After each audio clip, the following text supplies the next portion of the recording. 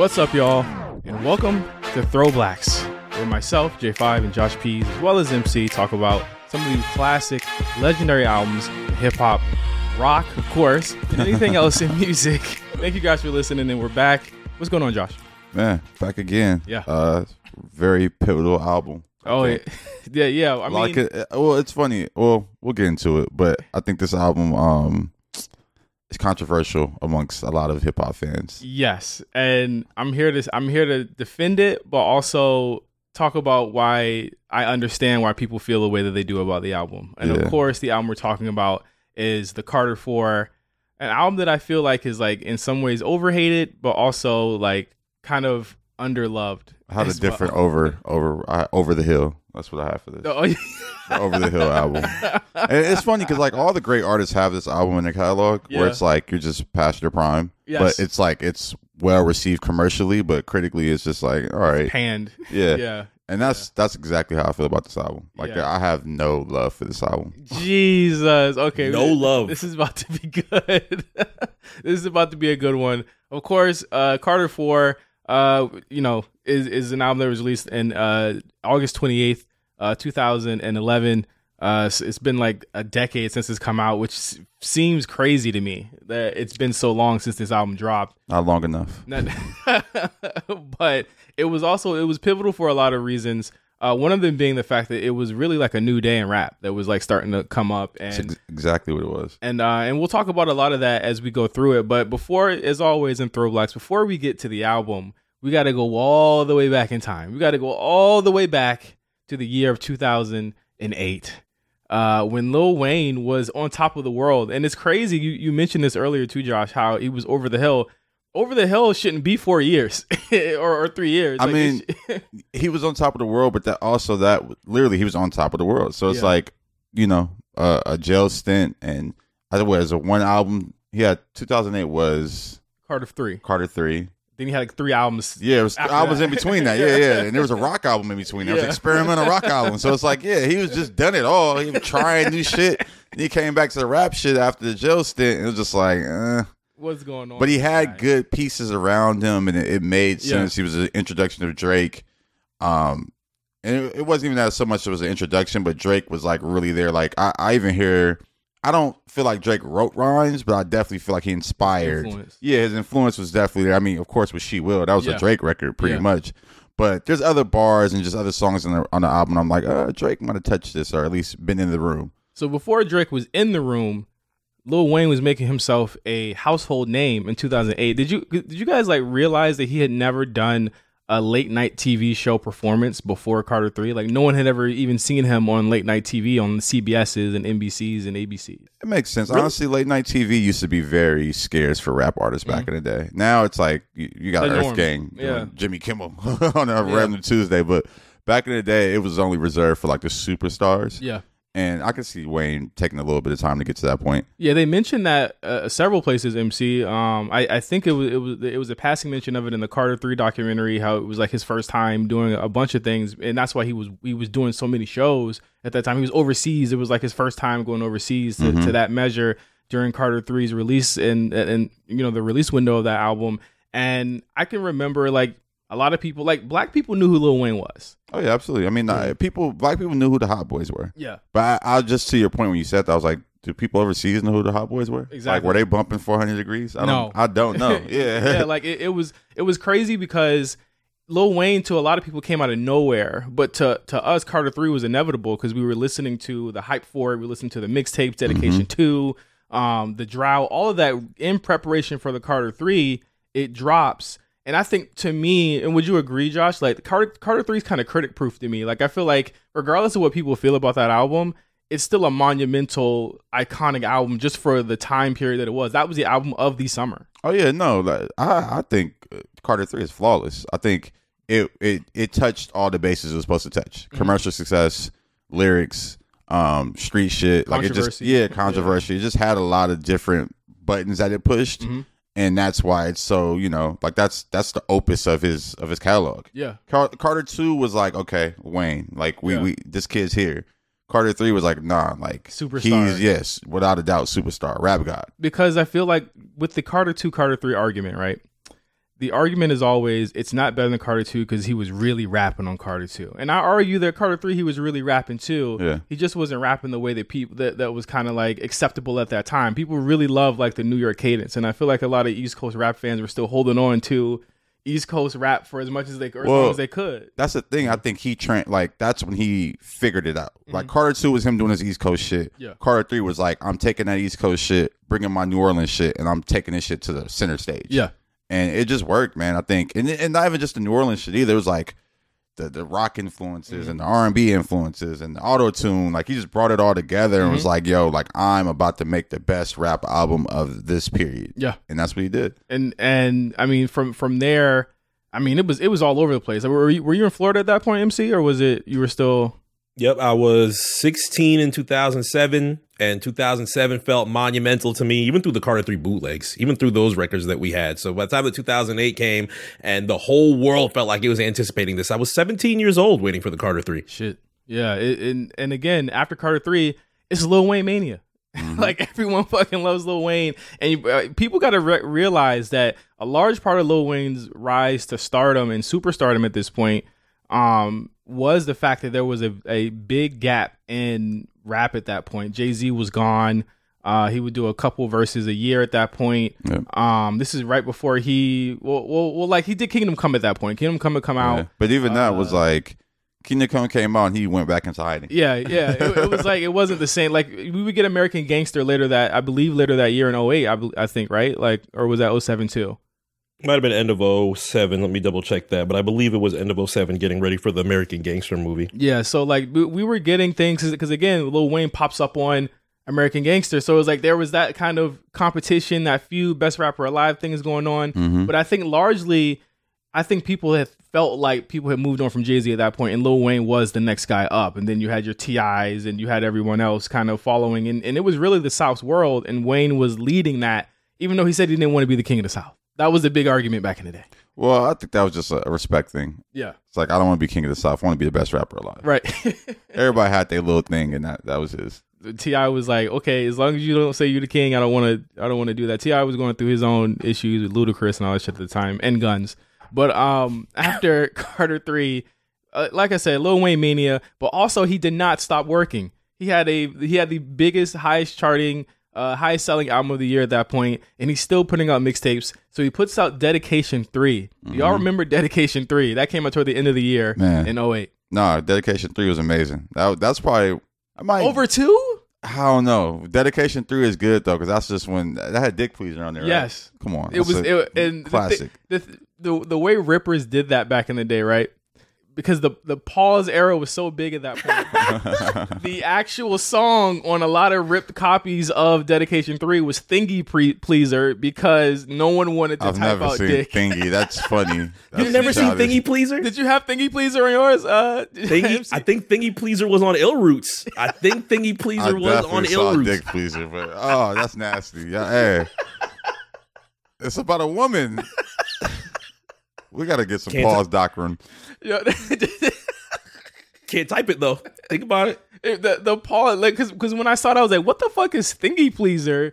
And then I realized years down the line that on I saw the backliner for Dedication 3, like they got released with mixtapes. It was on the drama version it was D star Pleaser. Yeah. But like I was like, who the fuck put? I was like, oh, these fucking white dudes in Idaho put Thingy Pleaser on the shit. But Dedication 3 was a monumental tape for Wayne because people don't remember this. He's barely on it. It's a lot of Young Money members on it. Yeah, it's a Young Money dedication. Yeah, exactly. But I still like that. It's like the record of Nicki Minaj was crazy. Really good. Like he introduced him the right way. That tape made me think Young Money was gonna be some shit. Gotta sounded good. Like it was some good verses for some subpar rappers. Wayne, Drake, of course, is all over it. Yeah. And the thing is that you start to see these personalities bubble to the top. And especially on Dedication 3, I think Drake is on the Stunt Like Me freestyle on there, and that was when I was kind of like, this guy's he could be good because I thought he was corny. I'm not gonna lie. Like I had been listening to some of his stuff before that, and I was like, I don't know how this Lil Wayne thing's gonna shake out because it's almost like, you know how we thought Kanye being on Rockefeller was weird. Yeah. I thought Drake being on Young Money and Cash Money was even weirder because it was just like, yo, what the fuck is That's this? why I knew it was gonna work. Really? I knew that was gonna work. I was a Drake fan from the jump. Like I was listening to Comeback Season, and I was listening to the tape he had with Nicholas F. And Wow. I was just really all in on Drake early. So then when the Lil Wayne shit happened, I'm like, oh yeah, it's up. Yeah. It's up. And then he just started coming in with the hits. Like you gotta understand, he gave Birdman that one record. Yeah. Money to Blow. Yeah, Money to Blow. It was a couple records that he had that was like his songs that ended up being like Young Money songs. I'm like, oh, he giving them the sauce. Like it was very much reminding me of Kanye coming to Rockefeller. So when Dedication 3 came out, I was like, oh yeah, he's arrived. Red Champagne. Yeah. What I want to know from the two of you, and we could get this over with today. I want to rank the Dedication projects. Huh. Because are we counting 4? I don't even count after 3. So You don't count. 4 has a bad rap. I mean, technically bad raps, and it gets a bad rap. Lil Wayne. Here's my thing with Lil Wayne, and I think we really gotta bring this up before we even get to Carter 4. There's a lot of arguables with Lil Wayne. I feel like you see right now, Mark's trying to argue for Dedication 4, or we be like, fuck that. I'm going to argue for Carter 4 later. There's a lot of his discography is so interesting because you can debate and argue a lot of it because there's no clear consensus on what's the best out of anything that he does. I mean, well, on the mixtape front, on Dedication at least, it goes in order. It's like it was 1, 2, and 3 for me. I think I'm 2, 1, 3. Dedication. I'm not mad at that though. Dedication 2. I was in college when both 1 and 2 came out. Okay. So that was crazy to experience, especially it was what, my sophomore junior year when Dedication 2 came out, and having the tennis freestyle come out, and that was crazy. The old I Think They Like Me freestyle coming out, and that was crazy.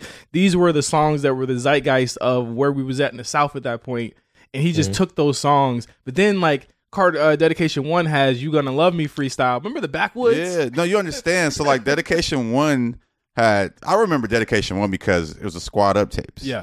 And it took a bunch of Squad Up songs and put it on that. And that's why I was like, oh shit, I'd already been listening to Squad Up.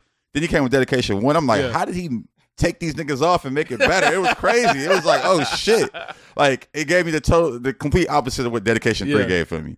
So Dedication 1 also has one of the best Wayne talking skits where he says, not gonna mean pop shots beanie. Yeah, Wayne's World, funny time, excellent.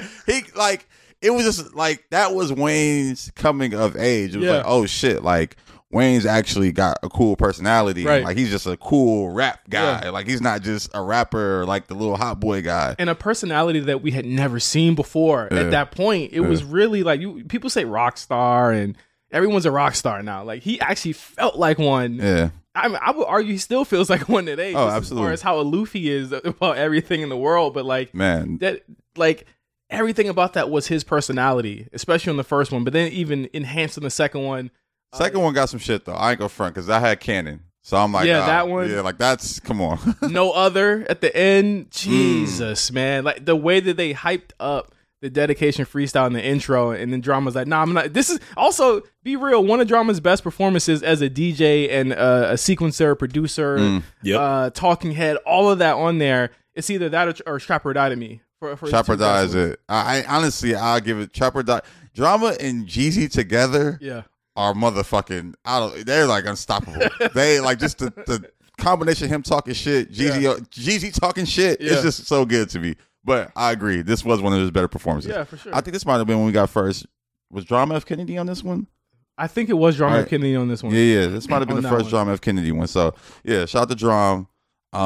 Man, look how far he's taken now. He got a Grammy off of talking shit. Exactly. That's legendary. That's hip-hop history for sure. He belongs in that pantheon of, great DJs, not just for, the mixing and scratching aspect of it, but the actual hosting and moving the crowd aspect of it. And great friend and executive, because he put a lot of Dark Man and Willie the Kid on every single Gangsta Grills. How did Wayne not say, who the fuck is this? Bro, how did anyone? He was on they were on every single Gangsta Grills. Willie the Kid was on Canon, and I was just now we skipped the part. But honestly, Willie wasn't that bad at the time. It was like, shit. A lot of Dark Man was over the hill. I was like, who the fuck is this guy? And it's funny because Anwar was a big Lot of Dark Man fan. We actually met him Wasn't one he time. hanging with Wu-Tang? Yeah, he was like he was like a Wu-Tang youngin. Yeah. And then he became a Gangsta Grillz Odin. On Southern. It's like, what's this old man coming in here? MC, what is your dedication rankings? 2 had such a domination on high school. Come on. Just literally everybody on high school. I don't know if I can go against 2, especially with the tapes that we're preparing for streaming. I think Drama's going to start off with 2, and that should tell you something. This needs to be shown for all different generations first. Not to say that they probably won't try with D1. I would like them to try with D1. It's going to be hard to clear, but I'd probably go 2-1. Like you said, 1 is so huge at the time because it's the time that Wayne is kind of rolling in his mind. Should I flirt? Should I flirt back with Rockefeller? Should I join the Rock? Yeah. And he's like, Birdman showed me a check, and I was like, that shit was like, again, I think 1 got better interludes, 2 to me got better songs. And I that's where I stand with it, because you still got Walk It Off. I'm a good looking rapper, I ain't trying to stunt. Yeah. I'm a good looking rapper, I ain't trying to front. You know what I mean? Then you also have you got Popping Them Bottles freestyle. You got there's a bunch of shit on here. Oh fuck, Working Them. Yeah. Working Them. Come on, man. Yeah. That's why honestly, and Georgia Bush is classic. I'm sorry. I feel like Georgia Bush, he should have just took that instrumental and put it on albums. Yeah, that was on what was that instrumental? That was originally Phil Mob. Yeah. Georgia Bush. Like the way he just put that fucking add-on in there. Again, it felt like it was the beginning of something great. 3 was kind of more of an introduction. But again, like when you get to Thingy Pleaser, like I ran Thingy Pleaser back. Man, that's a 6 classic. times the first night that shit came out. I was just like, I didn't get further than that first day that Dedication 3 came out. One of the best Lil Wayne performances, but Jay Mills needs to be chaperone for his verse on that song. That's comedy. Jay Mills, honestly, I wasn't like, you understand, I have so many good memories with that album that I just accepted it all. That was like a prime high school album for me. Yeah. I was riding around, like the homie had his whip. We was riding around with bitches. It was just screaming that shit at the top of our lungs. Like that was one of them records that you just play it over and over again. Then you go to the party, you hear it again. It's like, oh shit. Same reaction. Yeah. Same reaction. I haven't heard that song in a really long time. I might run that today. But Jay, like, I mean, really the makeup of Young Money and the way that it built. Ain't I? Oh, yeah, that was on there too. They went crazy on Ain't I? That was on there too. Oh my god. Man, I got to run 3 back. I just remember the lowlights more than like the highlights of 3, and it's easy to remember that because now we have a built-in kind of aversion to a lot of Young Money. But at the time, it was Lil Twist, it was Gutta Gutta, it was Drake, it was Nicki, it was Tyga. If you can believe that, it was Chanel. Not Chanel West Coast, but Chanel. Yeah. And much better Chanel.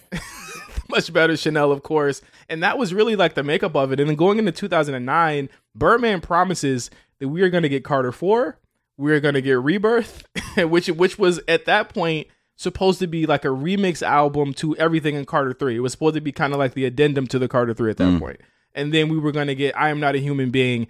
And that was all going to come out, obviously, knowing Cash while Money, he's in jail. knowing Lil Wayne. None of that happens in 2009. But what I want to talk about more before we actually get to Lil Wayne's legal issues is Drake and Nicki Minaj in 2009 getting on their grind.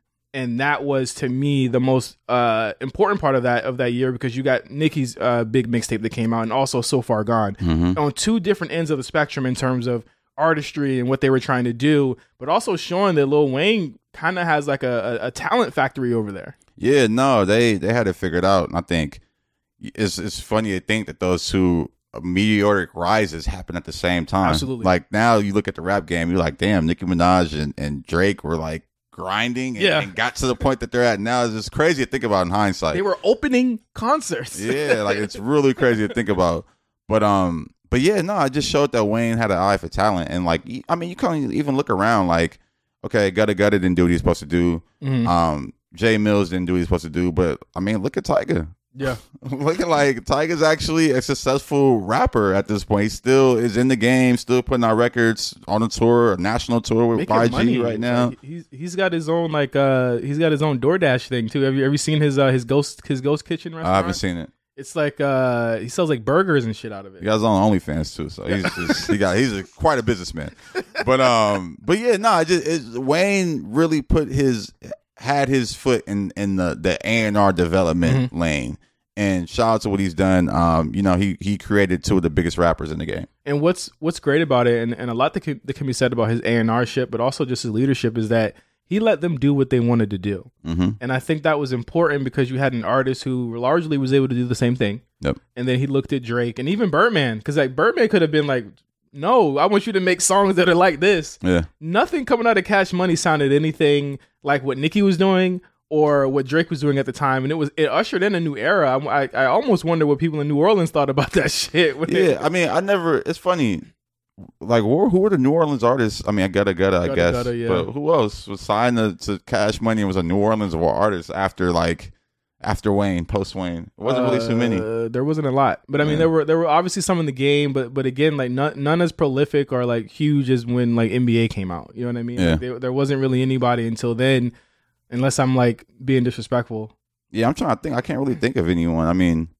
By the time that all this happened, Boosie and Webby were already legends. So I wouldn't necessarily. And that's Baton Rouge more than this New Orleans. I think. Oh, specifically New Orleans. I was just thinking about just like Cash Money having artists post Wayne that were New Orleans. Mm-hmm. I mean, Louisiana artists. They didn't really have that. Yeah. And I don't think they ever really looked for that. I think they were just like we just looking for people. Yeah, we own like and they're always about like repping for their home. So it's like, again, it was weird. Not weird, but it was interesting to me that like Cash Money found his greatest success with artists from Canada and an artist from New York. Like I thought it's interesting, but also showed that like they had finally become a real record label. Yeah, they had like actual acts and stars, and it's crazy to think of now because I don't think anybody's on Cash Money.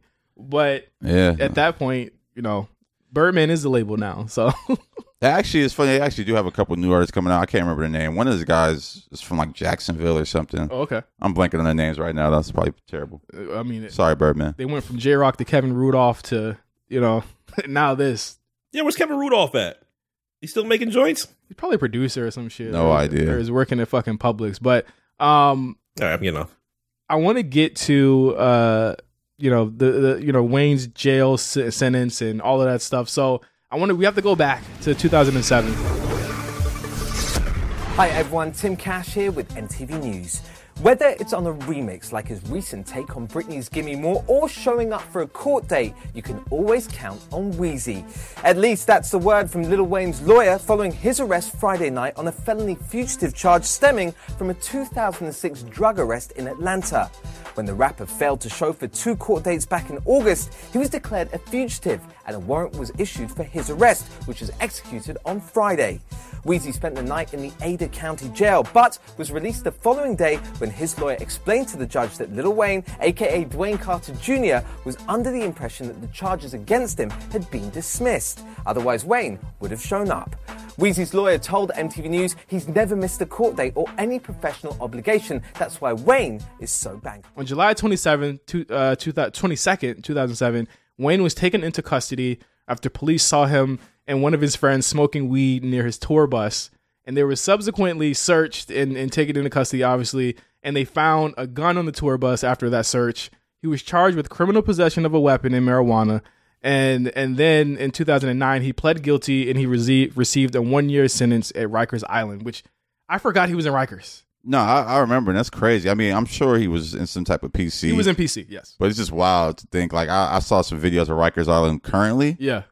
That shit looks like motherfucking The Project. Like, they got people. No, you understand. Like, this is a music video. It's on YouTube, probably on World Star too.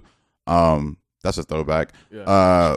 Fucking, they're in there like selling weed. Yeah. In the video, the dude is like, they're beating somebody. They got long ass shanks they showing off. Like, shit. It's crazy. I just saw this video the other day and I was like, yo, I will never go to jail in New York. They're literally in there running the shit. The inmates are running an asylum. Absolutely. So to think that Wayne was in that environment, one of the biggest hip hop stars at the time, it's just crazy to think of. Yeah. And more than that, he hates New York to this day because of that charge and because of that. I don't think he visits New York very often. I think he did a show there. Yeah, he just did on his last tour. He did a show there. Yeah, and it was like it was like the first time in a really long time. Oh, It was the LA show that people hated, not the New York show. Yeah, LA shows when he brought out the new Cash Young Money, and the crowd didn't give him the proper respect, and he walked off stage. It's really sad because I heard this was like his best tour yet. Yeah, and he didn't even get to do the second half of the tour or the second half of the show. At LA because of that. I'm so mad I missed that shit. But he's hated New York since then. And you can't do that shit. You can't have a gun in New York. Mm-mm. You can't be smoking weed. I think you can smoke weed there now. You can smoke weed anywhere. I was just out there. It's just crazy. But honestly, I thought you telling the story made me think about. I saw the hip hop cops. Oh wow! At our show recently, and I was just like, damn, they really got hip hop cops out here. Like this shit, they really come to the hip hop shows looking to arrest somebody. I remember this is like super throwback. The Game. We gotta do a Game album one day too on this. Oh yeah, because I want to get your viewpoint of like what was going on at the time with the Game. Oh yeah, we could definitely do documentary. I remember Stop Snitch and Stop Lying Game DVD when he had the videos, or he was zooming in on the hip hop cops that were following him through New York. Bro, it's real life. It's really a thing, and it's not like it's some young black dudes. They're probably about 30 or something, 30 something. But you could tell though. What sneakers were they wearing when you saw? I can't even remember. But I was just like, these niggas is cops. They had the little badges hanging too. They had cop paraphernalia on. Yeah. I think one of them had like a literally NYPD police jacket on. Jesus. But I was just like, dog, these niggas like they look like some niggas that would be at a hip hop show, but they cops. That's what they say. How do you do, Josh Pease? And you're like, how the fuck you know my name? Nah, they ain't come say nothing to me. Shit. But he pleads guilty to that. And Wayne, during his time in jail, he was kept in PC where he wrote rhymes and even a book called Gone to November. Did you guys ever read that? No, I never read it. Yes. Elliot Wilson actually sent me a copy of one, which is ironic considering everything right now going on with him.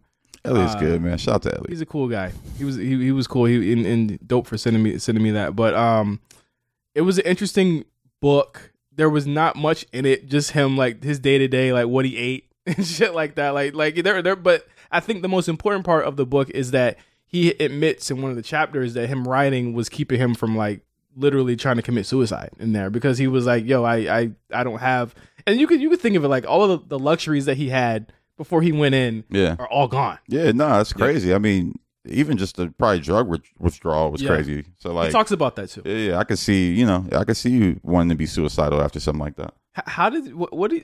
What do you think the psychology is about him like stopping doing lean when he's in jail for 8 months and then going right back to it when he gets out? Like, you don't think he got it all out of his system? Nah, you missed that shit, man. Drugs are like, I talk to my therapist all the time, and one of the things she says is like, once an addict, always an addict. Wow. And it's like, you're going to always want that. Yeah. And it's like your willpower to stay away from it is you just staying away from it. But it's like something you're going to always crave. Mm-hmm. And, I think, someone as big as his stature, it's like, okay, I'm back out. I can handle it. I'm going to go back to it.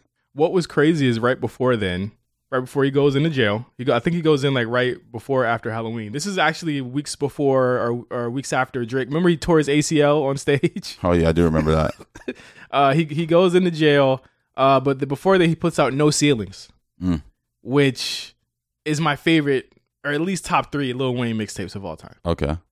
No Ceilings is definitely up there. I think that in terms of artistry, if you're saying he hit his peak and he was over the hill in Carter 4, I think this is where his peak was, and he was just like, all right, yeah, this and then it's like it goes down. Honestly, like No Ceilings is like the last of Lil Wayne that I really was like, all right, yeah, like he still got it. Yeah. That was literally the last of it.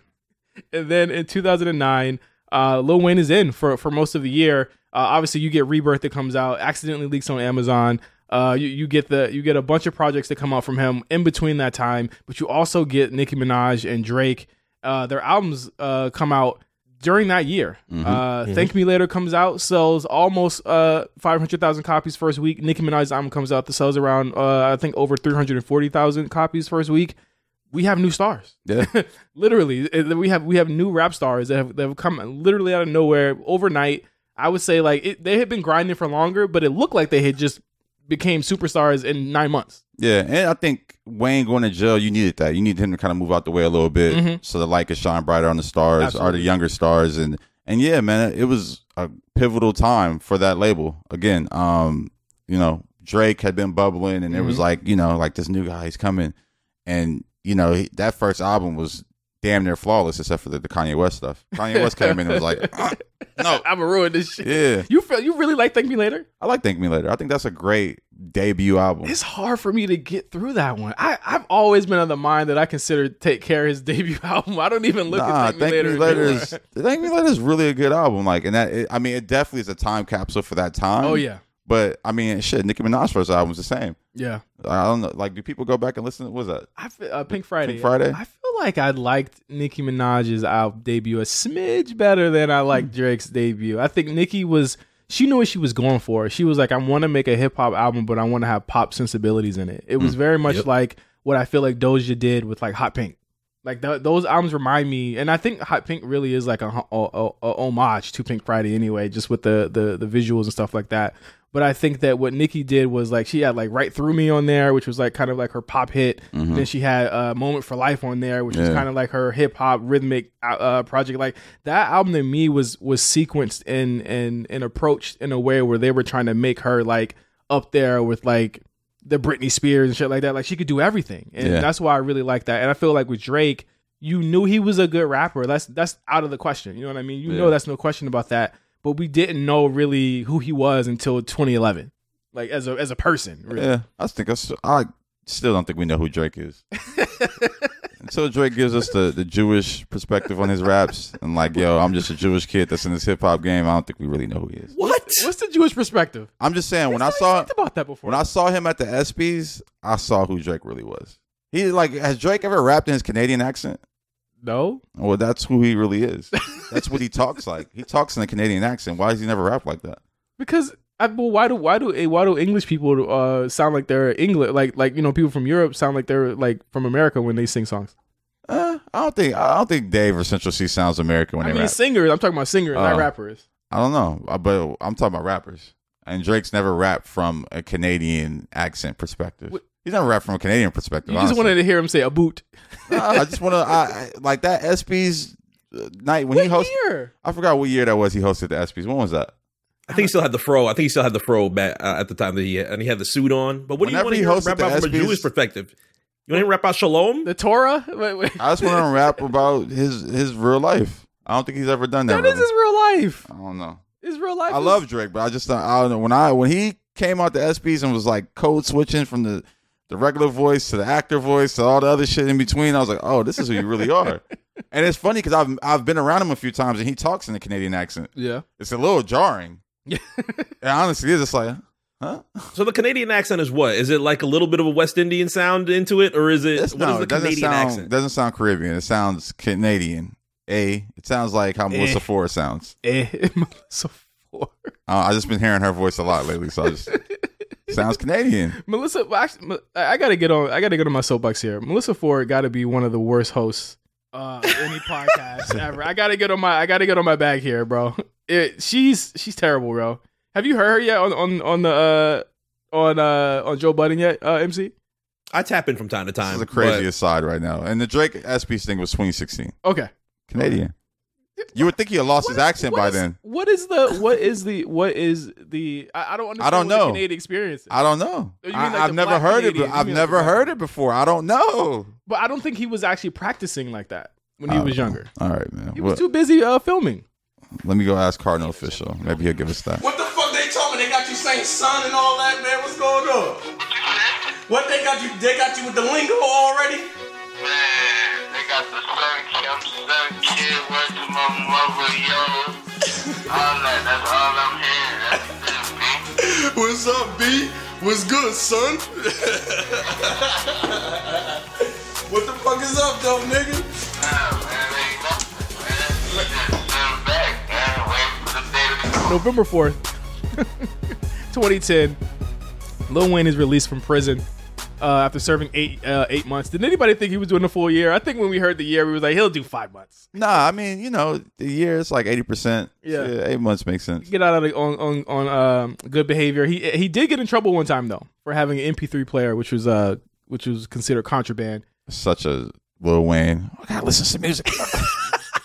Did he get in trouble for doing that light up verse? Remember he did the light up verse from jail? Probably not. The only thing that they ever talked about was him getting in trouble for the MP3. I think you could do verses through the phone. Versus the Phone, right? Thug yeah, just did I it. remember they had it on an old Scoob-Doo. I can't even remember what the Scoob-Doo tape was. I just remember Wayne. They had Wayne sitting in front of a cell.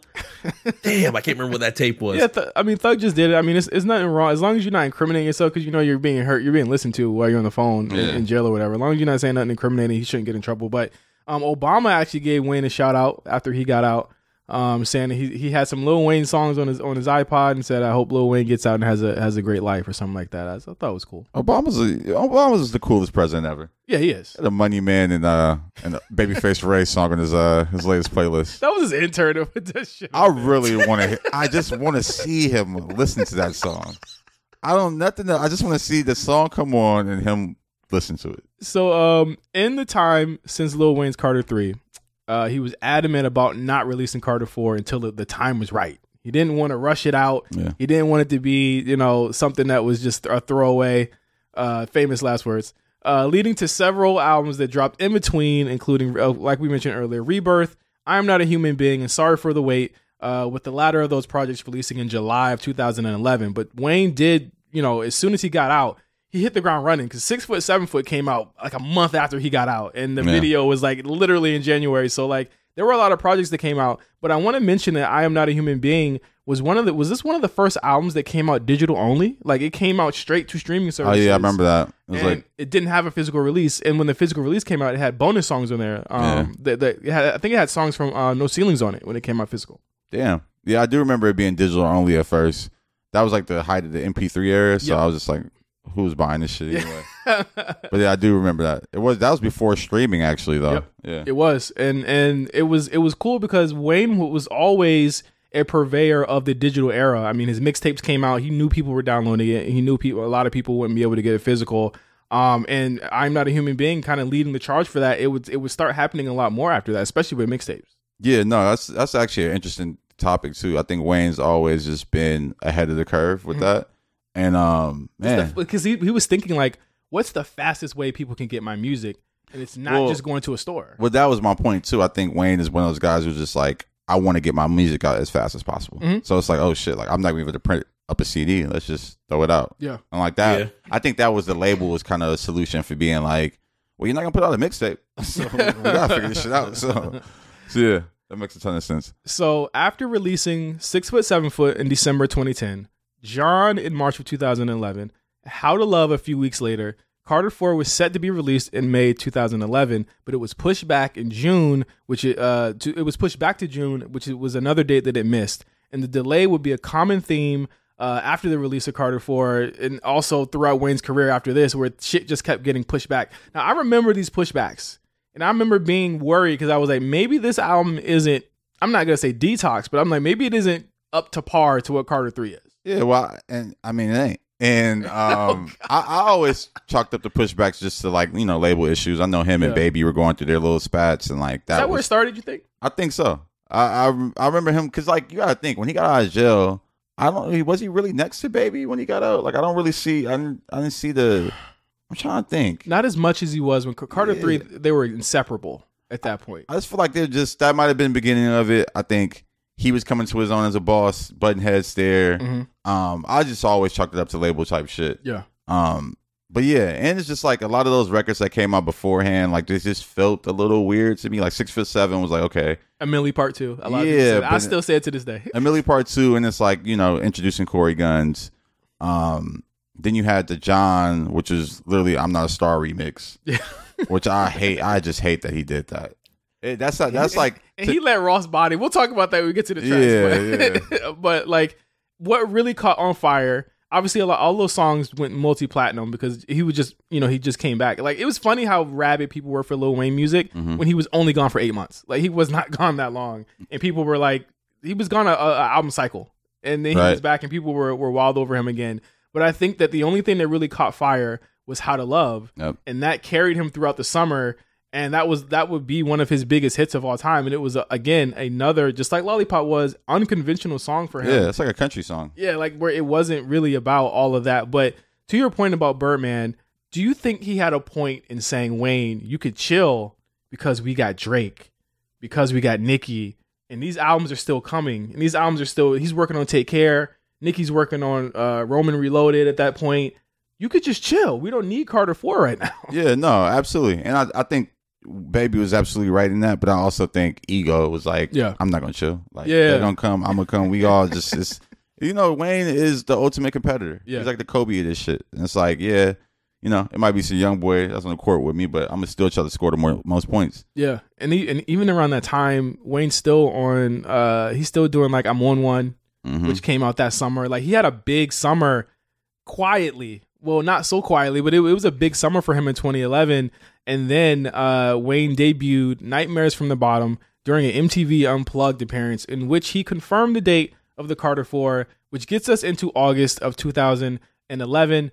Wayne, he keeps his promise. And when he closed the MTV VMAs in August, he announced that the Carter 4 was already out. He said it's out. And again, the purveyor of the digital era, because that was, to me, one of the first surprise drops. Because we would think that, like, obviously he said the 29th was going to be out, but he announced it a little bit before midnight, and it was on DSPs literally that second. Yep. Yeah, that's true. Yeah.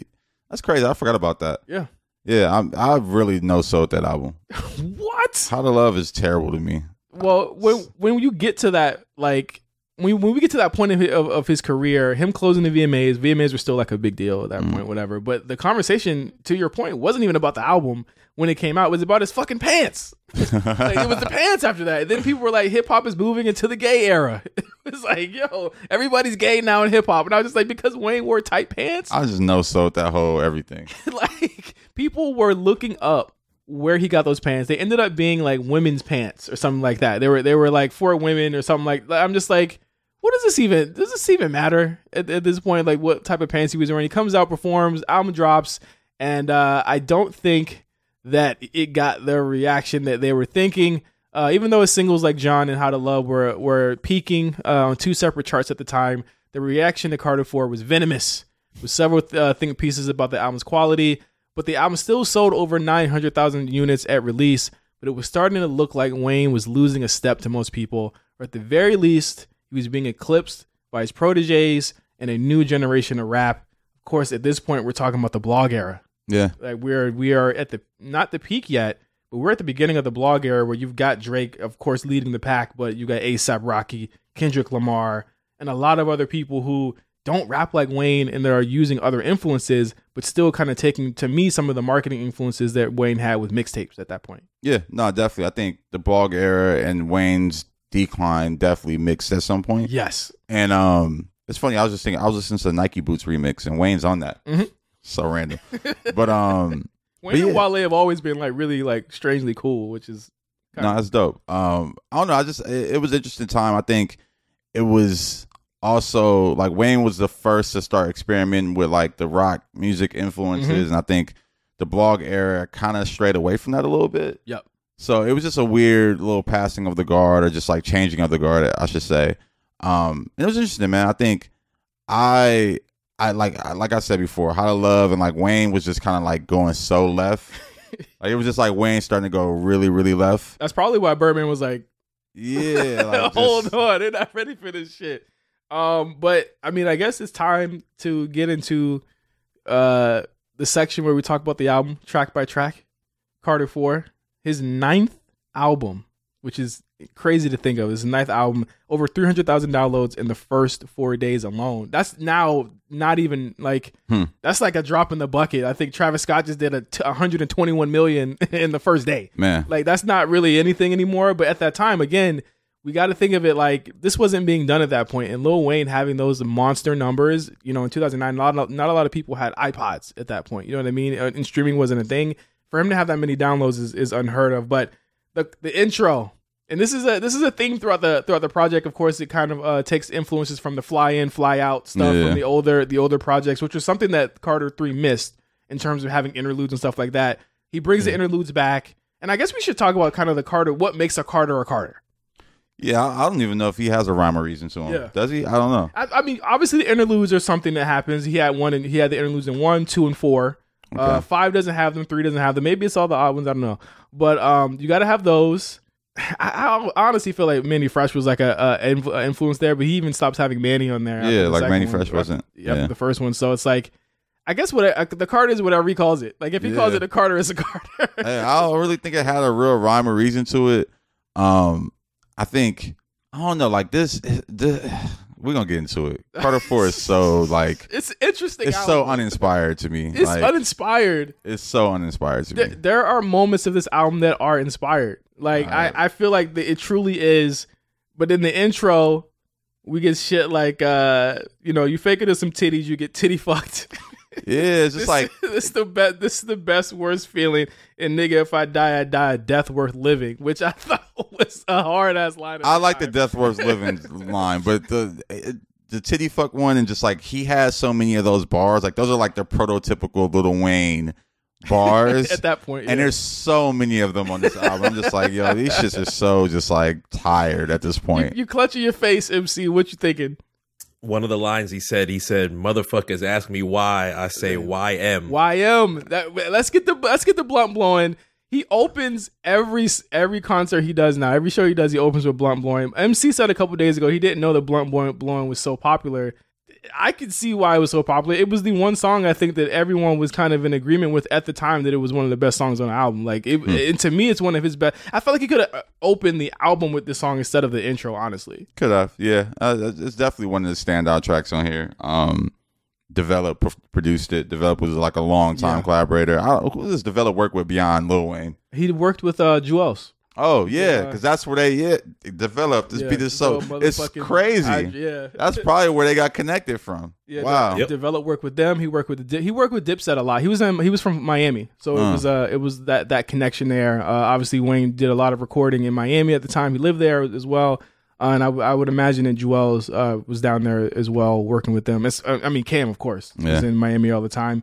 Blunt blowing, to me, essential intro for Lil Wayne is really kind of like. Over 15 years in the game, that's his mission statement. Everything he's saying in the song is everything he's about. You know what I mean? Like, smoke that ash and cusher. I'm a limit pusher. Just typical Lil Wayne. But lines. it's of the moment. It's of the time though. Like he still had a lot of people that was going up for this shit. Oh obviously. No, definitely. And I think it's like it's that's what I'm saying. It's like I'm doing what I know. I'm doing the Wayne shit really, really, really well. Yeah. But it's just like we've had so many years of hearing this and getting this. It's just like we're tired of it. But do you think that him being? I was tired of it. Do you think that him being at like a solid clip, like it's like as far as his talent being at a certain level? I feel like with Carter 4, the reason why I hold in high regard because it's not like to me it's not like he stopped being a great rapper, and to me that's where the level goes. It's like he stayed flat. It's like he stayed as good as he was in the last project, and that's why I can't say that he's like worse here. Still a great rapper, but I'm just like the beats are just like I will say this. The hooks but the verses are great. The beats on this album I'm not gonna defend. Yeah, I'm just telling you like what it is. It's like it's very much like I keep going back to Kobe because he always just had this parallel to him. Kobe Bryant scored 60 points in his last game. Yeah. I think they lost. Oh, did they lose his last game? No, they won. They won, but it was like a losing season. They didn't go to playoffs. Yeah. That's my point. That Kobe game was funny because I feel like they was trying to bust his ass, and I think that when he got to 50, they gave up. They were just like they was about to win. I was watching. I was like they get. I forgot even what fucking team it was. I think it was. They're playing the Jazz. It was the Jazz, and they was busting. He was like they was trying to bust his ass. And then they just gave up at the end, and they were just like, whatever. Like, they literally stopped playing defense on him. Shit crazy. Fuck it, nigga. Get your 60, nigga. All right. I'll never forget that. Snoop Dogg. Snoop. You know what's so crazy? Tickets were so crazy for that game. Yep. Snoop was sitting so far up. I've never seen Snoop that far from the court. Shit was crazy. Who was in the front? I remember that. I think Jack was still there, I think, in the front. I don't remember exactly who was on the floor, but I just remember Snoop being in the stands. I was like, damn, nigga. All hail Weezy. Call it bad weather. Like, it's just that's a fire line. Can't stop. He was just trying to pop people, bro. Come on, but regardless of anything, the chorus is the best chorus in the album. That and maybe like and we'll get to these songs. Okay. But that and like 2 or 3 other songs. I think Blunt Blowing is a really good chorus. I'm a blunt blowing, polo draws showing. I don't give a lovely motherfuck ass nigga. Come on, man. That's like some New Orleans shit. Like that whole chorus is some New Orleans shit. It was cool. I don't know. That's like I said. That's one of the better songs in this album. But again, it's like, where does that song rank in his catalog? Is it one of his best songs? That's what I say. Top 25. I don't know if it's a top 25. Top 25. If you include mixtapes and shit, it's not a top 25 song to me. But I'm not including mixtapes. Okay. We're not included to. Oh, so, No, all right. If include we're not albums. including, I think even if we were to keep it from an album perspective, I'm pretty sure we could find better records than that. But what kills me, not necessarily kills me, but it surprises me, is that this is a show staple for Wayne. Yes. I've seen Wayne multiple times. He does not skip Blunt Blowing. It damn near opens his show every single time. People are rapping it word for word. I'm like, really? Blunt Blowing? I know almost all the words to this song, bro. I mean, obviously I haven't heard it in a long time before like I heard this, but it's like, or before I listened to it this week, but it's like, come on, man. It's a great fucking song. It's better than fucking Mega Man, which I feel like the album like goes up here and then Mega Man's like... For one, do y'all know that the producer? Guess who the producer Mega Man. is? And that's why I was like so uninspired. You like looked at the beat name and was like Mega Man. Okay, it has a Mega Man sound in there too. Like this, who like has he produced anything else after this? No. One thing I'll say about this, and it goes to show that we need to thank and show appreciation for Cortez, Mac Main, and his team for wrangling all of the songs that this motherfucker makes a day into an album, because that can't be easy. Oh, no. And them having such a problem with Carter 4, it being pushed back so many times, but they had to craft an album around the 4 hits. And I think that's what we have to think about, too, is that this album had 4 hits when it came out already that were already multi-platinum. They had to create an album around it and hope that something else caught fire. So they were just grabbing anything I feel like that they thought would have worked. And I feel like they kind of... I don't know if it was because of Drake. I don't know if it was because they you know what, Josh, you might be right. Like, I feel like Drake or Wayne probably looked at this and was like, y'all kind of fucked me here. Because y'all have me going up against Take Care, which is going to come out in 3 months. And that's just going to blow my shit out the water. And then Nicki's going to come out a couple months after that and then continue to do the damage to me and make me look like I'm fucking missing a step. Yeah, I don't know. I think Wayne just was like, yo, I'm just still trying to compete. And I got some hit records, so y'all can't stop me. Mega Man, Uptown Shit, Wet the Whole Party, Weezy Gon' Ball like Steve Harvey. That was good. That was a good line. These are some of my these. I laugh this is one of the funniest albums I've ever heard in my life. It's just typical Wayne bars. It's just like, you know what? Actually, it's actually a good question now that you bring it up. He was in jail around the time that Big Sean's Super Duper flow ended up blowing up. How did you feel about that flow at the time? Whew. I didn't think much of it until around 2012 when it got like to be too much.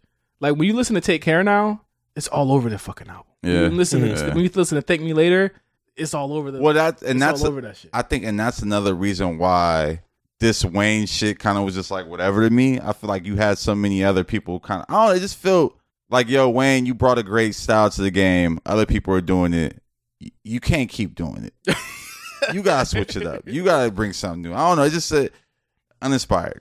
So I could keep going back to. Next song, 6 foot, 7 foot. I'm not gonna defend this song. I'll defend anything else in this album. Honestly, the thing about 6 foot, 7 foot is like at least it's like. I mean, the beat is interesting. I got the Oompa Loompa shit. Like it's actually Harry Belafonte. Whatever the fuck it is. Is it? Yeah. That's not an Oompa Loompa sample? No, it's Harry Belafonte. I don't know. It's an interesting sample. But again, it's like you're going back to Bangladesh, and it's like, come on, let it go. He hasn't done anything since the last time he did something with you. Like, he hasn't done shit. But like, after Millie, Bangladesh did the same fucking song over and over. Didn't Bangladesh do, did he do... Bitches Love Me? No, what's the record he did for Gucci? He did Lemonade. I mean, okay. That could have been a beat he did in 2005. And I'm wilding. Mike Will did. Mike Will did that. 6 foot, 7 foot, aka how fast do you skip it as soon as Corey Gunn starts rapping? Oh man, immediately. He was the kind of like big time surprise star that was gonna be on Young Money, and I think they looked at Corey Guns like he was gonna be like second to Drake or second to Tyga or whatever at that point, and he never ended up being anything that because MC he was hyping. You have to remember him hyping the shit out of Corey Guns. He for sure was. I felt like this was just an apology for taking him off of Millie. The original Millie, I was like, all right, I got you on the next single. Who said that he killed Wayne on a Millie? And I'm like, fuck. Who the fuck said that? I'm mad, Nick. Well, I'm from Virginia. Y'all got to remember. Y'all got to remember I'm from Virginia, okay? And I was always looked at funny for being a really big Wayne fan in Virginia because of the Pusha T discourse and stuff like that. Yeah. I'm going to be real with you. I don't give a fuck about none of that shit that they was doing. I felt like Wayne, to me, and still is one of my favorite rappers of all time. But at that time, people were saying that Corey Guns killed him on the Emily remix. And they were like, he's not fucking with Corey Guns. And I'm just like, y'all will find anything to discredit this man. And I think that shit is really funny to me because he turned in a pretty lackluster verse. Drummer mean, the mama mean, and like all that bullshit on the song. Get the fuck out of here. I'm not listening to that shit. But 6 foot, 7 foot, I mean, if it comes on, I'll nod my head to it, but it's not something I'm gonna come back to. This is probably the worst song on the album to me. Really? I thought it was an interesting single back. We've been waiting for a couple months for him to come from jail. I think the video ends up being one of his videos that he kind of stopped taking himself as serious and was like, let me just have some fun with this shit. I'm back from jail. Things are life is a whole lot better. I'm not behind bars. Let me just have some fun with this damn video. I don't want to put on the big gangster mob video that I had to do in Carter 2 and all those other years that I had to do it. I thought that's what I appreciated about it. This isn't the worst song to me. We don't get to the worst song. He did the Inception thing in the video, did the getting the water. I was like, damn, he's actually on top of the what was hot. Like that was hot at the time was Inception. But Nightmares at the Bottom. One of my favorite Wayne songs. It's one of my favorite songs on this album. It's probably my favorite song on the album, honestly. So, this next song I'm gonna do is from my upcoming album, The Carter 4. Now, I had the choice to do any song off the album, and I figured I have a pretty intelligent crowd, so I'd rather not do nothing too hype, nothing too crazy. I want to just do something y'all listen to, and something y'all can leave here and say, that actually said such and such, and be like, I'm going to get that album where that say such and such. So, this next song is called Nightmares of the Bottom. Yeah. We're going to do a song that you never heard before. Clap. This is the one song on the album that actually addresses or lightly addresses the one thing about Wayne, he's not on topic. Yeah. At all. Like he's not talking about much of anything that's gone on. This is the one song where he actually is talking about something that went on. Obviously you get the lines where he says, back to my journey, that bullshit doesn't concern me. If I knew I was going to jail, I would have fucked my attorney. No, like I to your point, I think there's a few times he addresses the jail shit on here. Like I think was it How to Hate is about being in jail. But yeah, no, this is literally the best song on the album because he's on topic and he's like giving us, this is my thing about Carter 4. You just got out of jail. Right. Give us the post jail album. Yeah. Talk about it. Like talk about how hard it was. Like, were you writing these rhymes in jail? Because if you were writing these rhymes in jail, that's terrible. That's like, if this is shit you was thinking of in jail, I'm come on, Wayne. What was crazy is that was what a lot of people were complaining about with the book, is that he wasn't talking about, like, Rikers is the worst prison in America. And Wayne's he's writing about it. His friends in there, he's writing about it like he doesn't even know what's going on outside of his cell. And then even in this project, he's not doing that at all. He's not talking about Rikers or how, like, you're in the roughest jail of all time. Granted, you're in PC, but I mean, looking at the way that the PC is, or looking at the way the jail is, it can't be that much different. Yeah, I mean, it's jail at the end of the day. Yeah, so it's like, give us that. And I think Nightmares at the Bottom gave us a peek at what that experience was like, and just kind of coming out of it at least. Yeah. But yeah, absolutely my favorite song on the project. I'm a gangster by choice. I hope my sons choose wiser, and don't call me sir, call me survivor. That's a bar. That's a bar. that he survived jail. You know what I'm saying? But 8 months. This is to me like the Don't do that. Cause it's like, come on, man. I know niggas who did 10 that? years. They are survivors. 8 months is, come on, man. 8 months when you've been rich your whole life? I think we could all do 8 months. I can't do 8 months. I can't do no fucking 8 months. 6 months. I can't do 6 days in jail. Yeah, I don't want to do a day, an hour. I did a day and I was like, this is not it. Have you ever watched 60 Days In? Oh yeah, I have. I can't do that. I'm giving up. Yeah, the moment the niggas start I ain't giving up though. The moment niggas start putting honey buns and Snickers and shit in a bag and crushing it and making a cake out of it, I'm out, bro. I can't. You don't eat that shit. No, the fuck we not. I'm not eating that shit, bro. Man. Shitting in front of a man every night. That's a little wild. Like, just gotta figure it out. In front of a man. Yeah, that's a little wild. I had to pee in front of a nigga and I was like, this is weird. Like, God. Oh my God. Okay, to me right now, this part is probably the peak of the first half of the album. These next couple songs, I'm willing to say this is what puts the album up to me, because I'm not gonna lie. Those first couple songs, They're not strong. You know what I mean? But after Nightmares at the Bottom, we go straight to She Will. Wayne cheated. Great song. Great song, but he cheated. Let's just be clear. Like Wayne said, Drake, what you got for me, buddy? Exactly. Exactly. And he sent him some songs, and he said, I like that one. I'm going to take your verse off, though, because you've been killing me lately, and I'm not about to let you do that shit to me again. Yeah. No, I think I mentioned this earlier where I feel like Drake was in the room for a couple of these songs. I mean, obviously this one because he's on here. Yeah. But there's a few songs like later in the project I'm like, oh, Drake might have wrote this song. He starts every verse off with, now go and pop that pussy for a real nigga. Like, that's something that Drake would have said. Yeah, exactly. No, absolutely. So, yeah, no, She Will, classic Drake and Wayne. Yeah, this is, okay, I'll take that back. This is the best song on the project. A couple things about this. Have y'all heard the Rick Ross remix? I probably have, but I don't remember it. What was that on again? Did he put that on a tape or did he just throw that out to blogs? It was actually released on blogs, but it was on radio as well. The Rick Ross remix, he has the last verse on here, where they have like that little silence in the end when he says, "Ladies and gentlemen, Drizzy." That's when Rick Ross has his part. Okay. It is an amazing verse. Ross was on his shit. I feel like they took him off because he was already on the next song, or like he was already on the song right now. He probably wasn't. Man, Ross used to just get on songs back in the day. Like, you gotta think. Remember Green Light? He had like so many just freestyles. Like, that was Ross' thing.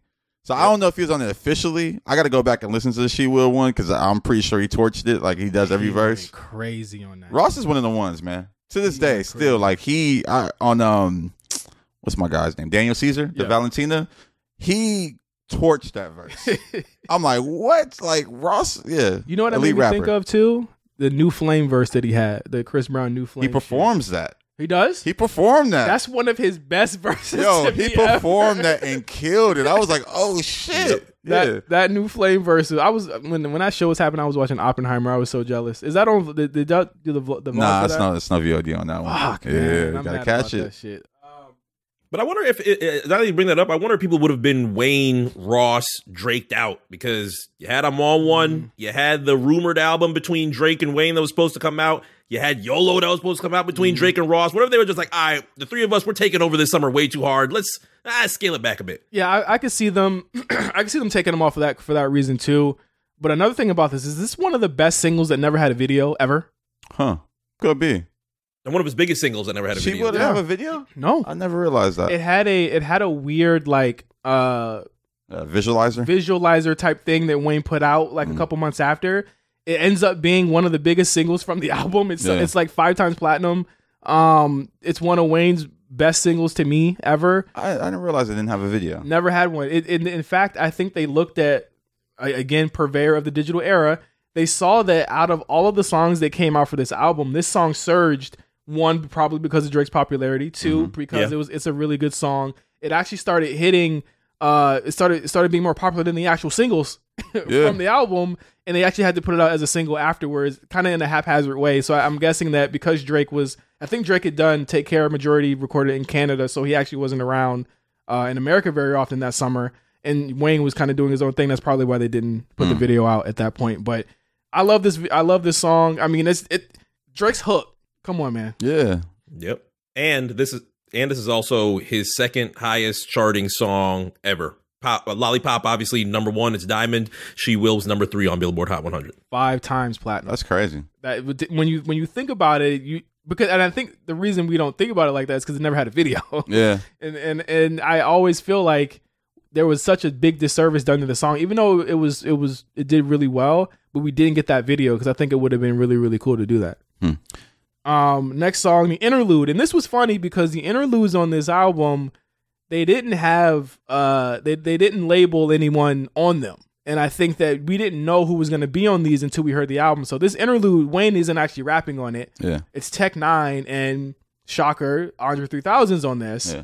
And I remember this being one of the biggest talking points of the album, because then you hear people saying Tech 9 got the best verse in the album, Andre 3000 got the best verse in the album. I said, all right, y'all. Well, this is another reason why I hate this album too, because it's like Wayne get out of jail and he's like, I'm about to work with all like the rappers. It's like the outro. It's like, oh, the rappers I'm about to work with the rappers. The rappers fuck with me. And it's like, all right, Stop shitting on me. The real rappers y'all love me. And then Tech Nine banging on this verse. Yeah, that's Suwoo business. I'm like, all right, Tech Nine. Is he real blood though? I mean, he might be. I ain't gonna take that away from him, but it's also like Tech Nine. You know who your fan base is. Why are you here? Yeah. Type shit. You Suwoo clown business. This is ICP business. Like, I was telling my wife that the other day. I was just like, you know, like the Tech Nine's like not really popular because like, you know, a lot of people think he's like a juggalo. Like a lot of people think he has juggalo fans, and this was like him trying to say like, I'm actually a good rapper. I don't just have juggalo fans. This is, you know, come fuck with me. I think it was cool of Wayne to do this. I think it was so odd. It was another odd decision that I feel like he probably had to fight Birdman or Cortez or Mac Main to do because it's so unlike them. And I think the compromise was we're just not gonna give them credits on this shit, and they probably did it for like free. Yeah, I mean, I'm assuming everyone did their verse on here for free.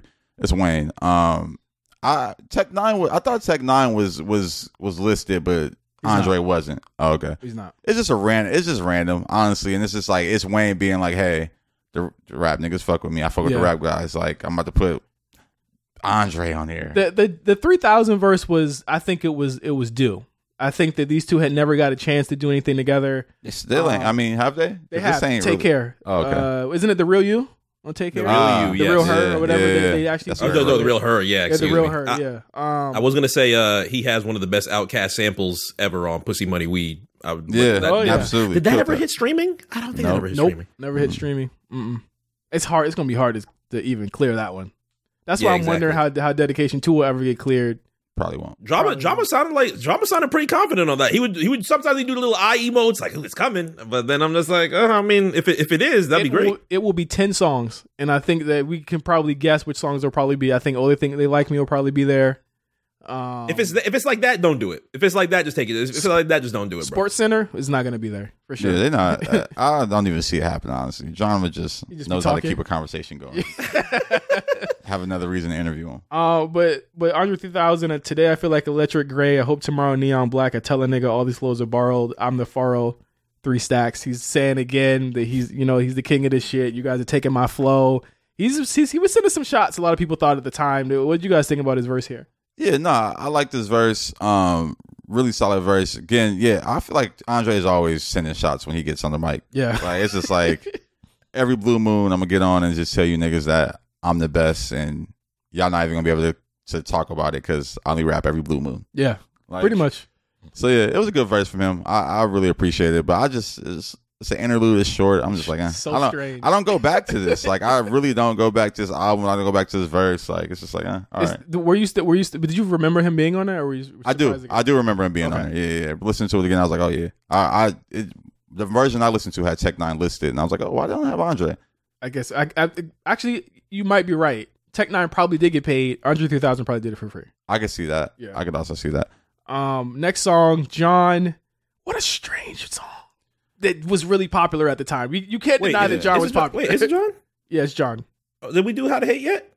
Oh shit, we did skip it. We did skip it. My bad. How to Hate with T-Pain. Damn, I'm bugging. I'm bugging too, because honestly, this is one of the songs I like. This song, but this is also another one of the like post jail songs. Yeah, it's like he only has like 2 on here, honestly. But How to Hate is a good one because it's like niggas don't even talk about that aspect of it, like of being in jail and your girl. And again, like the theme of the song. You know who his girl fucked with while he was in jail? Who? Drake. No, is it Tammy? Yeah, that's the story. Yeah. The story is that she fucked with Drake while he was in jail, and he got kind of mad. He can like be mad, but he's mad. It was Tammy because he says on one of the songs, he talks about Tammy on one of the songs. Yes, hoes gonna be hoes. 6 foot 7 foot. Yeah, 6 foot 7 foot. I got my heart broken by a woman named Tammy. Yeah, hoes gonna be hoes. So I couldn't blame Tammy. It was because even Drake brings up Tammy Toe. Yeah. Damn, hey man, the industry's funny, bro. Drake hit the niggas can say I changed on them because they thought they said I was old, but they not. Or so How to Hate. T-Pain actually reveals a couple. I think he revealed the year before he gave this song to Wayne. So he had given him the chorus and all that stuff. And I would imagine a lot of people on this album gave songs to Wayne to use. One of the lines on here, girl, I was the one that you told fuck them other niggas, and you still went and fucked them other niggas. I wanted He Raps, He Sings so bad. One of the three. That's now the third. Well, I Can't Feel My Face, the Ross and Drake, the Wayne and Drake album, and He Raps, He Sings. 3 albums that have been lost to time. We don't need them. I think that we were just excited in the moment. We don't need them shits. We didn't need I Can't Feel My Face. Did we? At the time, we could have had it, but now it's like, I don't know. I mean, technically, it exists on the mix. There's a version out somewhere. Yeah, now Juelz can't feel his teeth. So I mean, come on. Hey, I'm bleeping, bro. Hey. What else you got up here? But don't fuck it up when Wayne, because when it wanes, it pours. I can't hold it in. Telling you, man, terrible. All that bullshit's for the bird. She was pigeon-toed. I can't hold it in, man. Bro, I be rolling listening to this. It's just like, I just hate these bars so much. It's just like, you don't like a funny album? No, not really. Not from a nigga that you respected for lines. When I heard Jackson and Light Up the L, I said, what the fuck are we doing? When I heard I'll send them blood and jet your ass like a tampon, I said, fire. Come on. But also, they don't put tampons in their ass. In their ass, exactly. Saying anything. Come on, man. I love that we having this discussion about it, because like we're revisiting something that again was pivotal at the time. This is an album that sold 900K. You know what I'm saying? Yeah, so we can't act like it wasn't, well, this is like the crossover album too. This is the album where it's like, oh, okay, like the white kids is really fucking Wayne. Yeah, which we more than the black kids, honestly. Which we get to here with like Abortion, which worst song on the album. Yikes. Literally worst song on the album to me. I like. We spoke about John. Okay. Yeah. Well, I mean, we could continue on John. I mean, to me, it felt like he heard "I'm Not a Star" while he was in jail or something, and was like, I got to remix this. Yeah. I mean, you get to me one of Ross's best verses here. Big black nigga in an icy watch, shoes out the coupe, bitch. I got a Nike shop. Caught the profits, you could put them in a Nike box, grinding in my Jordans, kick them off. They might be hot. Swish. I'm swimming in the yellow bitch. In a red 911 looking devilish. Red B make a bitch nigga sit down. Thought it was bulletproof till he got hit the 5th time. Come on, guys. 1,000 out of 10 song. 1,000 out of 10 I love this song, Josh. I don't like John because when he performs, he always has like the guitar. The guitar. Okay. That's another reason why I'm like, okay. I like I'm Not a Star, but John it's like the rock version to me. Drop palm olive in a nigga dope, make it come back even harder than before. Yeah. God. Maybe I'm the only one to page a car note. You want to talk about funny Wayne lot? You want to talk about funny Wayne versus it is Talk Stupid, Get Your Head Popped. I got that Esther, bitch. I'm Red Fox, Big B's, Red Sox. I get money to kill time, dead clocks. And then fucking with a nigga that don't give a fuck. Empty the clip and roll the window up. Yes, sir. Pussy nigga sweet.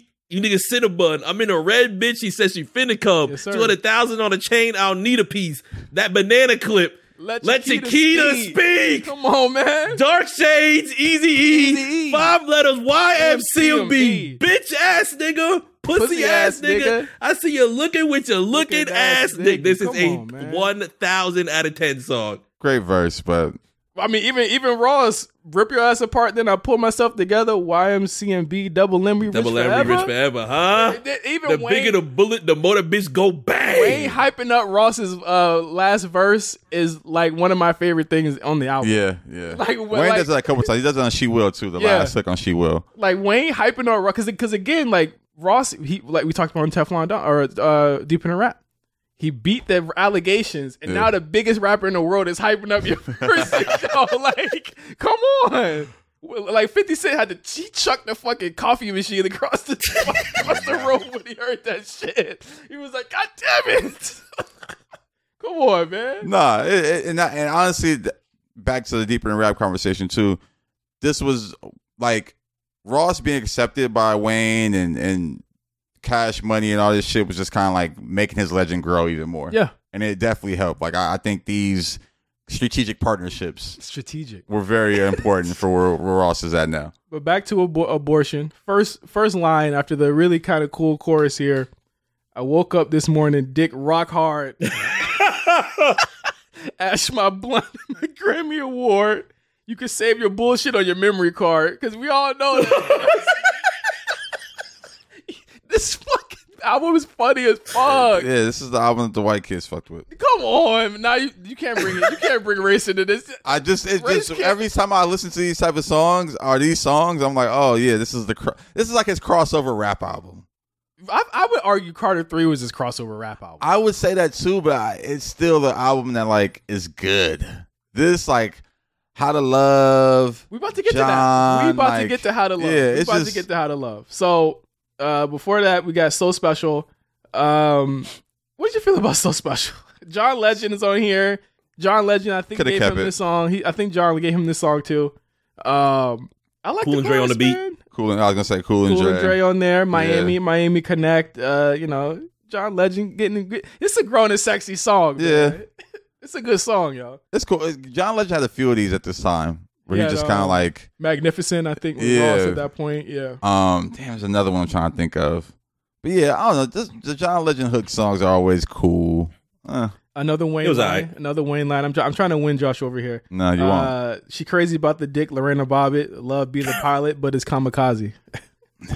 Come on. Fire. Come on, man. I just can't do it. Grown Wayne, I'll take Grown Man over So Special. Oh, come on. Yeah, Receipt. Wayne got some really good grown man songs. Is Receipt Grown Man Wayne? Yeah, it's Grown Man Wayne. I mean, so. It's monogamy.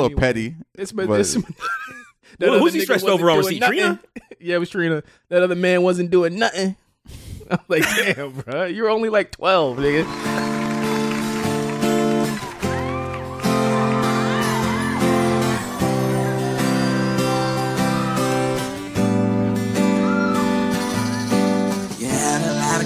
Try to steal your heart. Never really had love. Couldn't never figure out how to love. Next song. You know why we gotta love How to Love? Because of the legendary scene in The Dropout. With she's dancing. Yes, come on. That's what I'm saying. This is the crossover album. That's the song they're like, we're gonna use How to Love. Tech niggas. Of all the songs they use, because this is like How to Love is a frat party karaoke smash. Come on. Like you go to a college campus, you're gonna hear How to Love. How to Love is on the wind down. How to Love is, and I think again, people get mad at Wayne for going left, but it always works because Lollipop was a like what the fuck moment. Yeah. This was also a what the fuck moment. Lollipop had a little more soul to it, man. To me, this got soul to it, just country soul. Country soul. Yeah, this is It's not a what the fuck. I mean, even the video was like Runaway Love. I'm pretty sure Morgan Wallen loves this song. Well, the controversy with Lollipop was so huge on the internet, and I vividly remember it because it was like, he's going pop. All he's doing is talking about eating pussy for 5 minutes. God damn it, this isn't the Wayne I love. But the How to Love controversy, I feel, was 10 times worse. Yeah, I mean, because and the video did contribute to that because it was very much like Runaway Love. Yeah, it was very much a fucking PBS. You're beautiful. Yeah.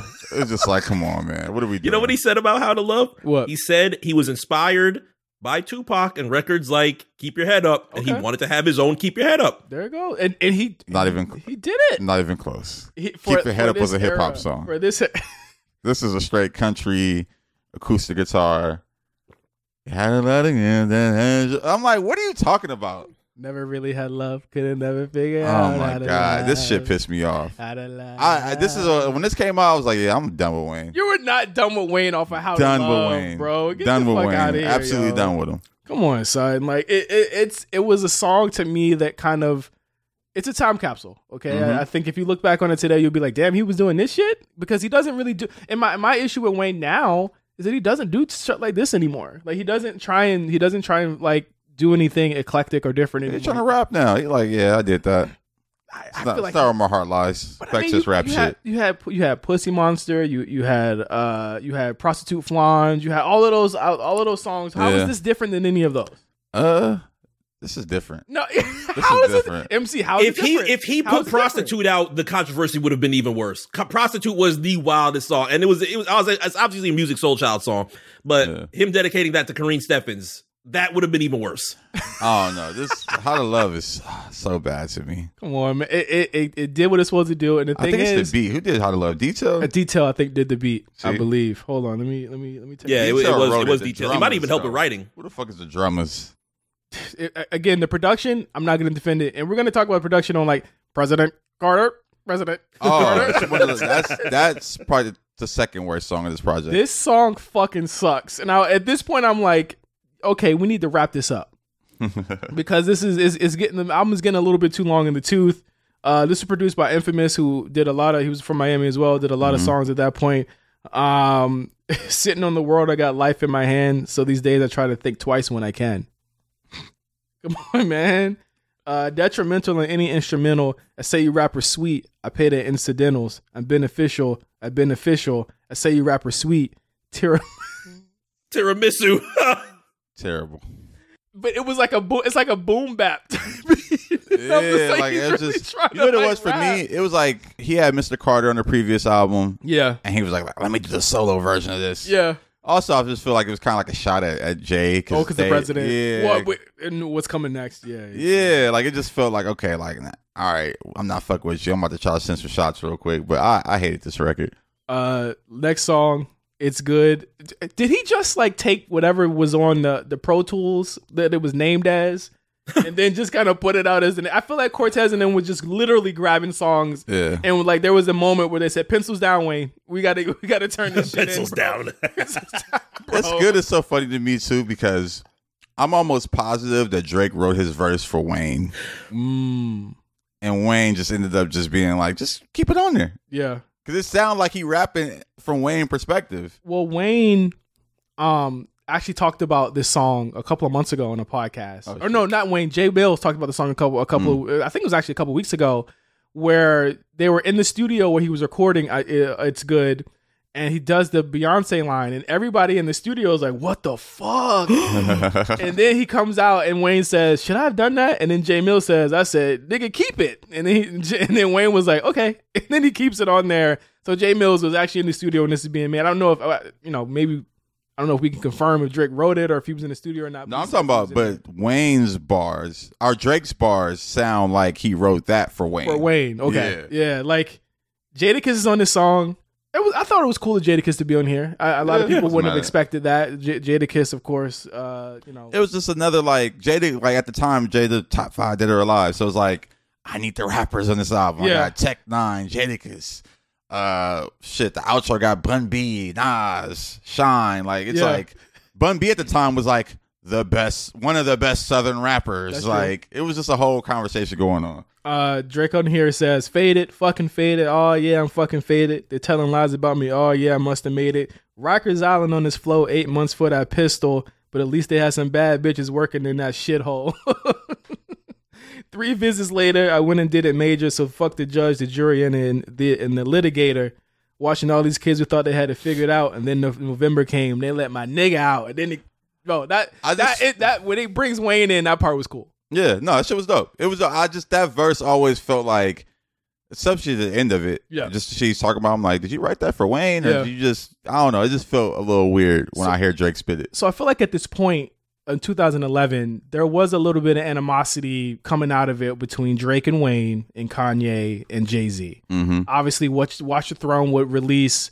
It came out a couple weeks before this, right? August 2011. I want to say the top of August 2011, like the 7th or something like that. And Carter 4 came out end of the month. And Otis was already... Yeah, it had been out. Was already kind of the diss, or what they felt as though was disrespect at what Drake had said when he said, I'm coming for the throne, watch me take it on, I'm on one. So like Drake had kind of... I think a lot of people forget this. Drake had kind of started it. Huh. when he said that I'm coming for, the throne is for the taking. I'm feeling like the throne is for the taking. Watch me take it. And then Jay-Z said, wait a minute, fuck nigga, I was on your album last year. You talking about coming after me. And Kanye obviously was already feeling a way about Drake, kind of sliding into, Kanye's lane. Mm-hmm. And so there was that animosity between the two. So I feel like Drake and Wayne were a little bit amped up when they did this song, for sure. Yeah, absolutely. Nah, and this song is dope. I fuck with it. This is one of the ones I'm like, okay, like another kind of addressing the coming out of jail and just like being back on the streets. I think when he gets in that pocket on this album, great songs. And then Jay comes out with Ham, which actually no, Jay started it with People the baby. Yeah, Ham was pretty early before Otis came. Yeah. Ham was like spring 2011, maybe. Huh. No, I thought it was at the end of the year. Can we fact check that? I feel like Ham was in 2010. Ham was their, yeah, exactly. It might have even been like 2010 because the album came out 2011. So Ham was pretty early, way before Otis. This was still the rise of Lex Luger because the Ham that ends up coming out on Watch the Throne. January 2011. Okay. So it was way earlier than I'm on one. So yeah, Jay definitely started with the baby. Yeah, he said he got baby money. Yeah, I was like, nigga, what? He says, and then Wayne, of course, responds here talking about baby money. I got your baby money. Kidnap your bitch. Get that. How much you love your lady money. I know you fake, nigga. Press your brakes, nigga. I take you out. That's a date, nigga. Kids, man. Just like what? Crazy lines. But I think after this came out, everyone was like, and again, you put this at the fucking end of the album, by the way. Yeah. But it's like everyone said, okay, the Lil Wayne Jay-Z beef is finally gonna pop off. Nothing happens. I don't think Jay. Not that I wouldn't say he doesn't respect Lil Wayne, but I think that Jay's a jabber. He'll never, and I don't think he'll ever put himself in another Nas position again. And I feel like after this, they had a record together too. Did they? I don't think they've had a song together in a bunch of years, y'all. Wayne and Jay-Z? Yeah. Let's take a look. I don't think they've had a song together since this. But I mean, he was on Rock Nation, or he was fucking with Rock Nation at some point. I know Wayne wanted to go to Rock Nation, or he wanted to sign to Rock Nation. Well, I thought they're cool because he helped Wayne through his little tax problem. Yeah, and so I think they're good. It was just a jab. I think people made it a lot bigger than what it really was at the time. I think that Jay was jabbing at Wayne. Drake jabbed back because again, Jay has been on Drake's last 2 albums. I think like at this point, like they're all cool. But yeah, that was it's good. It leads to the outro. Listen, no reason to even talk about the outro. It's like a Bun B's on this one. Nas is on the outro also. Shine is on this with the new voice. Banging too. On this.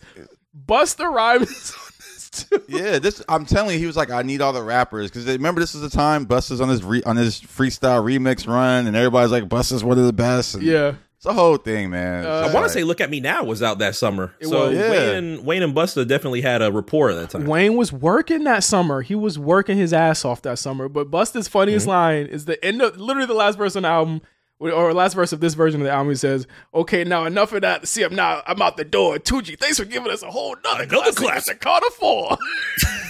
Oh my god. Big thumbs up. Oh my god. Big thumbs up at the end. Wink at the camera.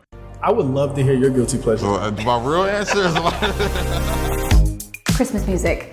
All the Christmas. Pat Harry's House on repeat. Sweet Creature. Daydreaming. Harry Styles. I listen to a lot of Rosalia. You can be sad, but being sad in Spanish is way worse. All Sade records. Sade. Shake It Off, Taylor Swift. Banger. Anything by YG gets my Friday night turned up. Is This Love by Survivor. Powerful 80s. Get in the car. That's the first song that's on right now. Nigga broke the whole fourth wall. just old man raps. Like, it's just, I don't know. This album, yeah, that's a great way to end off this album. Oh my god, I thought the intro was cool though. I thought that everyone would, because the thing is that everyone was paying homage to Wayne, and I think this was one of Nas's first times where he comes out and he actually pays respect to Wayne, and I thought that was a cool like bridging of the gap moment, because if you're gonna say he's over the hill at this point, what better than the elder statesman of hip hop to say, be like, welcome to the party, pal. Also, this is like the Jay-Z hate train. It's like, yeah, we not fucking with that nigga either. Shine wasn't really fucking with Jay. Wayne wasn't really fucking with Jay. I mean, Nas wasn't really fucking with Jay. Well, Busta Rhymes might have had his issues with Jay at that point. So the album actually ends here for a lot of people, but there was a deluxe version that also came out with a different cover. Like background and cover. Not many things to speak on, but I got to bring it up here because Mirror featuring Bruno Mars ends up being one of the biggest projects, or one of the biggest songs from the album on the deluxe version. And this is another kind of in the same vein as How to Love, a very much like crossover type record that works. Yeah. Oh, it's 10 times better than How to Love. It's 10 times better than How to Love. You think so? Also produced by the Smeezingtons, Bruno Mars's production team at that time, his early production team. Yeah. So he gave him a good beat, gave him a good hook. I think it's 10 times better than How to Love. Mirror on the wall. Oh my god. Here we are again through my rise and fall. You never just looked in the mirror and just be like, oh shit. No. I don't know if it's better than How to Love, honestly. I don't know if it's better than How to Love, but So you're willing to say that something is worse than How to Love then? Yes, there is. Okay, something there we worse go. than I How to win. Love. I win. I mean, shit. Rebirth had a bunch of bullshit on there too. Well, or no, not. I'm not a human. I'm not a human being. Come on, I had a bunch of bullshit on there. Did you like the second one? I don't even. What was on the second one? I don't even remember. Bitches Love Me's on there. Rich as Fuck's on there. Oh, okay, the second one's probably better. That Big Sean song was on there. So, Yep. so I've seen some people say I'm Not a Human Being Part 2 is one of the worst albums of all time. Wow. Wow. Like, wow. If you hate the Super Duper Flow, you're gonna hate I'm Not a Human Being too. He doesn't. I think Virgil did that cover too. Oh shit! I think with the butterfly. Yeah, Virgil did that one. I think Virgil did that one. That was Carter 4. Listen, I'm willing to put this up there. I know I said a big take. I had a big take there.